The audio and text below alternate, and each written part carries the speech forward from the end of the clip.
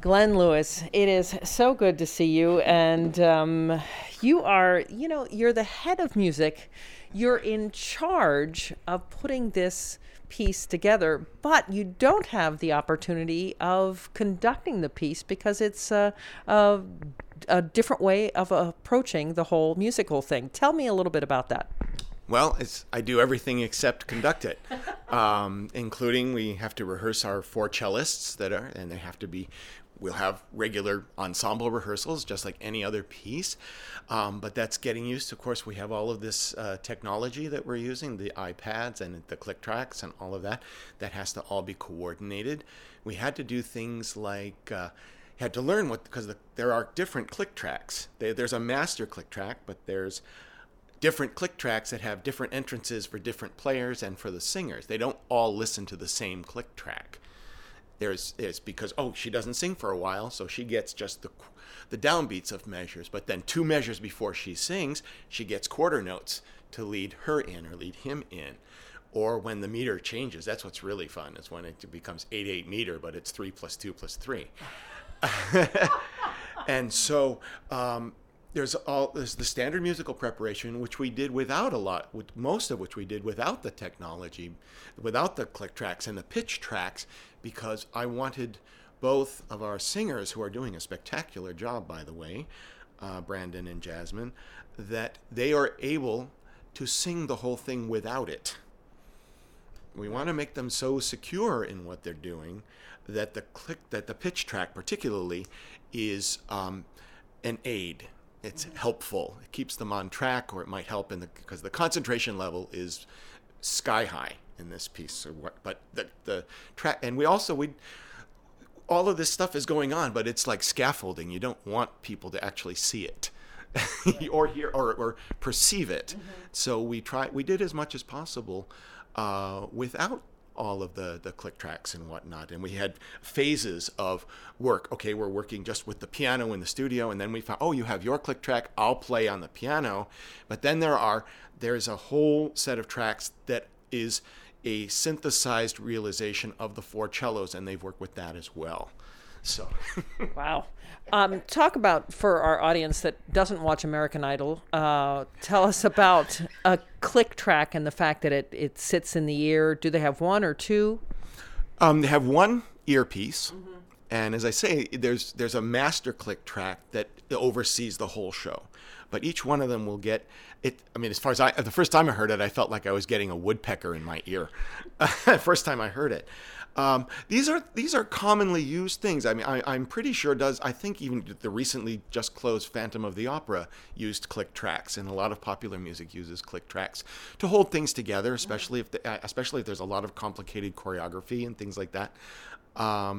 So it's something to get used to, because it'll give a starter pitch, and then it sounds like somebody's hitting the notes on a piano. Mm-hmm. And then that'll keep them on track there, but they get a starting pitch about a measure early.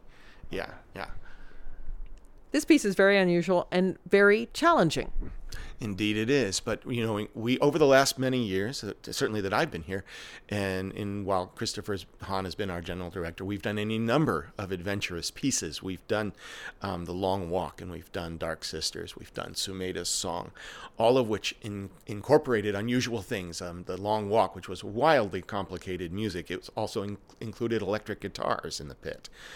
Sumeda's Song employed quarter tones, the pitches between the half steps of any chromatic scale, and the singers had to adjust to that and find out how did that work. And it's just patient work. The main thing is we find out what everything is, and then it's been a learning process all the way how to use this and how to most efficiently rehearse it. So this is our next foray into something new. The way that this piece was, the composer, the piece advances 1 click at a time. I had to buy a new digital metronome so I could have 100, 101, 102, 103 to the quarter note, because it advances. That's how it starts at 100 to the quarter note. You get your metronome, turn on 100. By the time it's finished, we're at 152. Yeah. But the thing is, it advances a single a single click at a time. Now you can write an accelerando, but this is so measured. Everything about it is measured, and not only is it that it's 100 then 101, but sometimes you'll see 100 to the quarter note, click, click, click, click. But then it sounds like it slows down because it's rather than 4 16th notes within that 1 2 3 4 1 2 3 4 1 2 3 4 1 2 3 4. There's 5.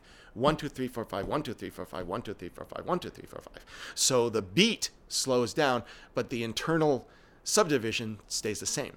And you have to, but the thing is, you have to know all that and then forget about it when you're getting to singing and getting and doing the acting and doing the actual performance again, because we don't. It's good. It's nice to know all that stuff, but that's not what we want the audience concentrating on. Right. They have to make it. It has to be almost second nature to the performers. They understand what it is, but it's not about those things. That's not what the piece is about. Isn't it great that because these are resident artists and you guys are together all year long, you can start working on, I always find that these pieces that are the smaller, intimate pieces do have so much work behind them, and they become very, very special and a wonderful performance. And this would be nearly impossible to do, to say, when we bring a production together like our recent Trovatore, everybody learns the role and you come together and you have a first couple of days with Maestro and you do that. This has to be done. This is done from scratch. And you have to have a resident ensemble where you can meet on a daily basis and you can find out, because they're part of what's going on for our resident artists is they're learning how to learn these kinds of things. These kinds of, because they'll very often early in the career, they'll be faced with a lot of contemporary repertoire. And part of the reason we do the Baroque and the contemporary repertoire is because that's part of their preparation for going out into the professional world, because very often that's where they start. And so this is the next, all of this is where music in the 21st century. I mean, I'm old enough to remember when you had to do 20th century music on your program for your senior recital or whatever. Now we're 23 years into the 21st century, and all these things are happening now. This is one of the most performed operas right now as part of the musical venue that's out there. It's how do you think it's caught fire like it has? Well, I think partly the material, something that you're doing a piece that it's very contemporary in that we're talking about the way people interact on the internet. And with the social media, with Periscope and Facebook and all the other, I guess Facebook is becoming passé now. It's very old-fashioned now. But Periscope and this sort of idea about how people can be voyeuristic on the internet, and it's certainly not a festive topic by any means. And I think it's also taken on an unexpected, because Russia and Ukraine, of course, are in the news a lot, and this is about two disaffected teenagers in Russia. I mean, that's where it was originally set.